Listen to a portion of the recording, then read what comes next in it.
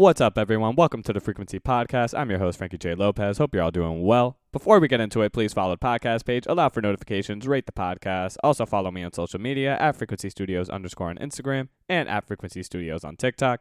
Consistent content, including a few album reviews that don't make the podcast. It's been a little while since I put out a podcast episode. I've been a bit busy with other projects in my life. Hoping to get back on track with the podcast soon enough. But if you follow me on social media, you are missing out on a ton of content. Very consistent on there, and you would know my thoughts on a lot of the projects that I'm going to be mentioning here today. So please, give that a follow. Also, we're at the midway point of the year, so keep an eye out for my top albums from the first half of 2023. That being said, going to go over my top 5 albums from the month of May. Before getting into it, check out the monthly playlist that features my favorite tracks from each of these projects. You can find it on Spotify under the profile Frequency Studios, the playlist titled What Did I Miss Last Month. You can also just find it in my Instagram bio. And as always, I gotta shout out my honorable mentions. To start, we have Kesha's Gag Order. Kesha shifting from her electro-pop beginnings and moving towards something in a more experimental art-pop direction on an album with a ton of sonic diversity, from 70s synth-pop to classic Americana. She also addresses a handful of topics, including her legal case with Dr. Luke, spiritual experiences, and her own insecurities. This album is passionate, it's emotional, and it's simply well done. Next, we have Carrie Foe's Real Bitches Don't Die. Versatile, with Carrie showing off her rapping and singing ability, touches on getting to the money, self-worth, her relationship with certain men, and some emotional topics like women who are forced to carry a strong exterior and wanting the space to feel vulnerable and comfortable. The production often has this cool southern bounce to it, diverse flows, and solid features from folks like Gangsta Boo and Devin the Dude. And lastly, Coachie's No One's Nice to Me. A short EP, 17 minutes, 7 tracks, but it keeps you engaged with its chaotic energy. The production, the flow, the humor on this one, it's just hitting from front to back. Maybe if it was a full-length project, I'd feel differently, but for now, I think this thing is worth the listen for sure. And that being said, let's go into my top 5. And at number 5, we have Q's Soul Present, the first of 2 strong debut albums on this list. Funky and soulful are accurate descriptions of this album, but limiting the highlights to just those words understate how well Q makes those sounds his own. It has a throwback vibe to it, varied vocal choices and effects, some of the background vocals are a nice touch, and even bringing creativity to some of the slower tempo moments like on Today, which is a beautiful funk and ballad fusion, fun songwriting, fire hooks, a ton of energy. This is a bold debut album and it pays off dividends. At number 4, we have Billy Woods and Kenny Seagulls with Maps. New York rapper Billy Wood linked up with LA producer Kenny Siegel for the second collaboration, following up their 2019 effort Hiding Places with another high quality project. Woods continuing with his commanding flow, abstract lyricism, clever bars on topics like gentrification, mortality, escapism with alcohol and substances, along with vivid imagery on tracks like Rapper Weed, which is probably the most descriptive marijuana story I've ever heard, with a flow that's like butter, especially on the hook. A bunch of fantastic features on here from folks like Quelle Chris, A$AP Rock, Elucid, Danny Brown. They all fit great. And plenty of Siegel production highlights. We get some deep 808s, unusual chimes, something that sounds like an intense jazz session. All in all, a solid addition to Woods and Siegel's catalog. At number 3, we have Khamari's A Brief Nirvana. Debut album, artist from the Boston area making some waves in the R&B space, and this man has some raw talent. Not only with his voice, but the foundation he's laying on here from a songwriting perspective. Some incredibly honest tracks like Doctor My Eyes, A Sacred Place, These Four Walls. He discusses feeling lost in his 20s, feeling lonely, longing for someone. And sometimes things can be picked up instrumentally when songwriting might be lacking a bit. Khamari produces a lot of this album, and he's clearly a student of the game with these samples including Nina Simone, Al Green, Durando on the vibrant Right My Wrongs. As I mentioned, this guy has a strong foundation here for what could be a very special career. I'm excited to see where he goes from this album. And at number 2, we have the Lemon Twigs, Everything Harmony. This is my introduction to the Long Island indie rock band, and I was pleasantly surprised. When it comes down to it, what we get here are some beautifully poetic songs, gorgeous vocal performances with lovely harmonies, and instrumentals that range from indie rock and pop. When Winter Comes Around is one of the best intros I've heard all year. I love the passion of the vocals, the subtle harmonies, and it flows well into the subsequent track In My Head, which is an earworm of a track, and you're going to find so many earworms on here, like the track Corner of My Eye, an absolute gem. These guys are old souls and have a knack for songwriting. Honestly, a lot of these hooks sound like you can pluck them off a classic R&B record, and there are wonderful arrangements all over this thing, especially on the back end, like tracks Born to Be Lonely and Everything Harmony. I love that this band was able to take a wide range of influences and mold them into a sound that's unique to them, and that results in a group of tracks that can be enjoyed by all, whether you're looking for some lighthearted lighthearted jams, or want to be enthralled by the sonic and lyrical quality on here. But at number 1, and my favorite album from the month of May, is actually an EP, which may be cheating, but whatever. It's Summer Walker's Clear to Soft Life. A 30-minute EP and absolutely a front-to-back listen. Summer comes through with her thoughtful, ballad-like brand of R&B, and it's truly her songwriting that brings everything together. Her struggles with love, loyalty, and simply the disadvantages of being a woman, specifically a black woman,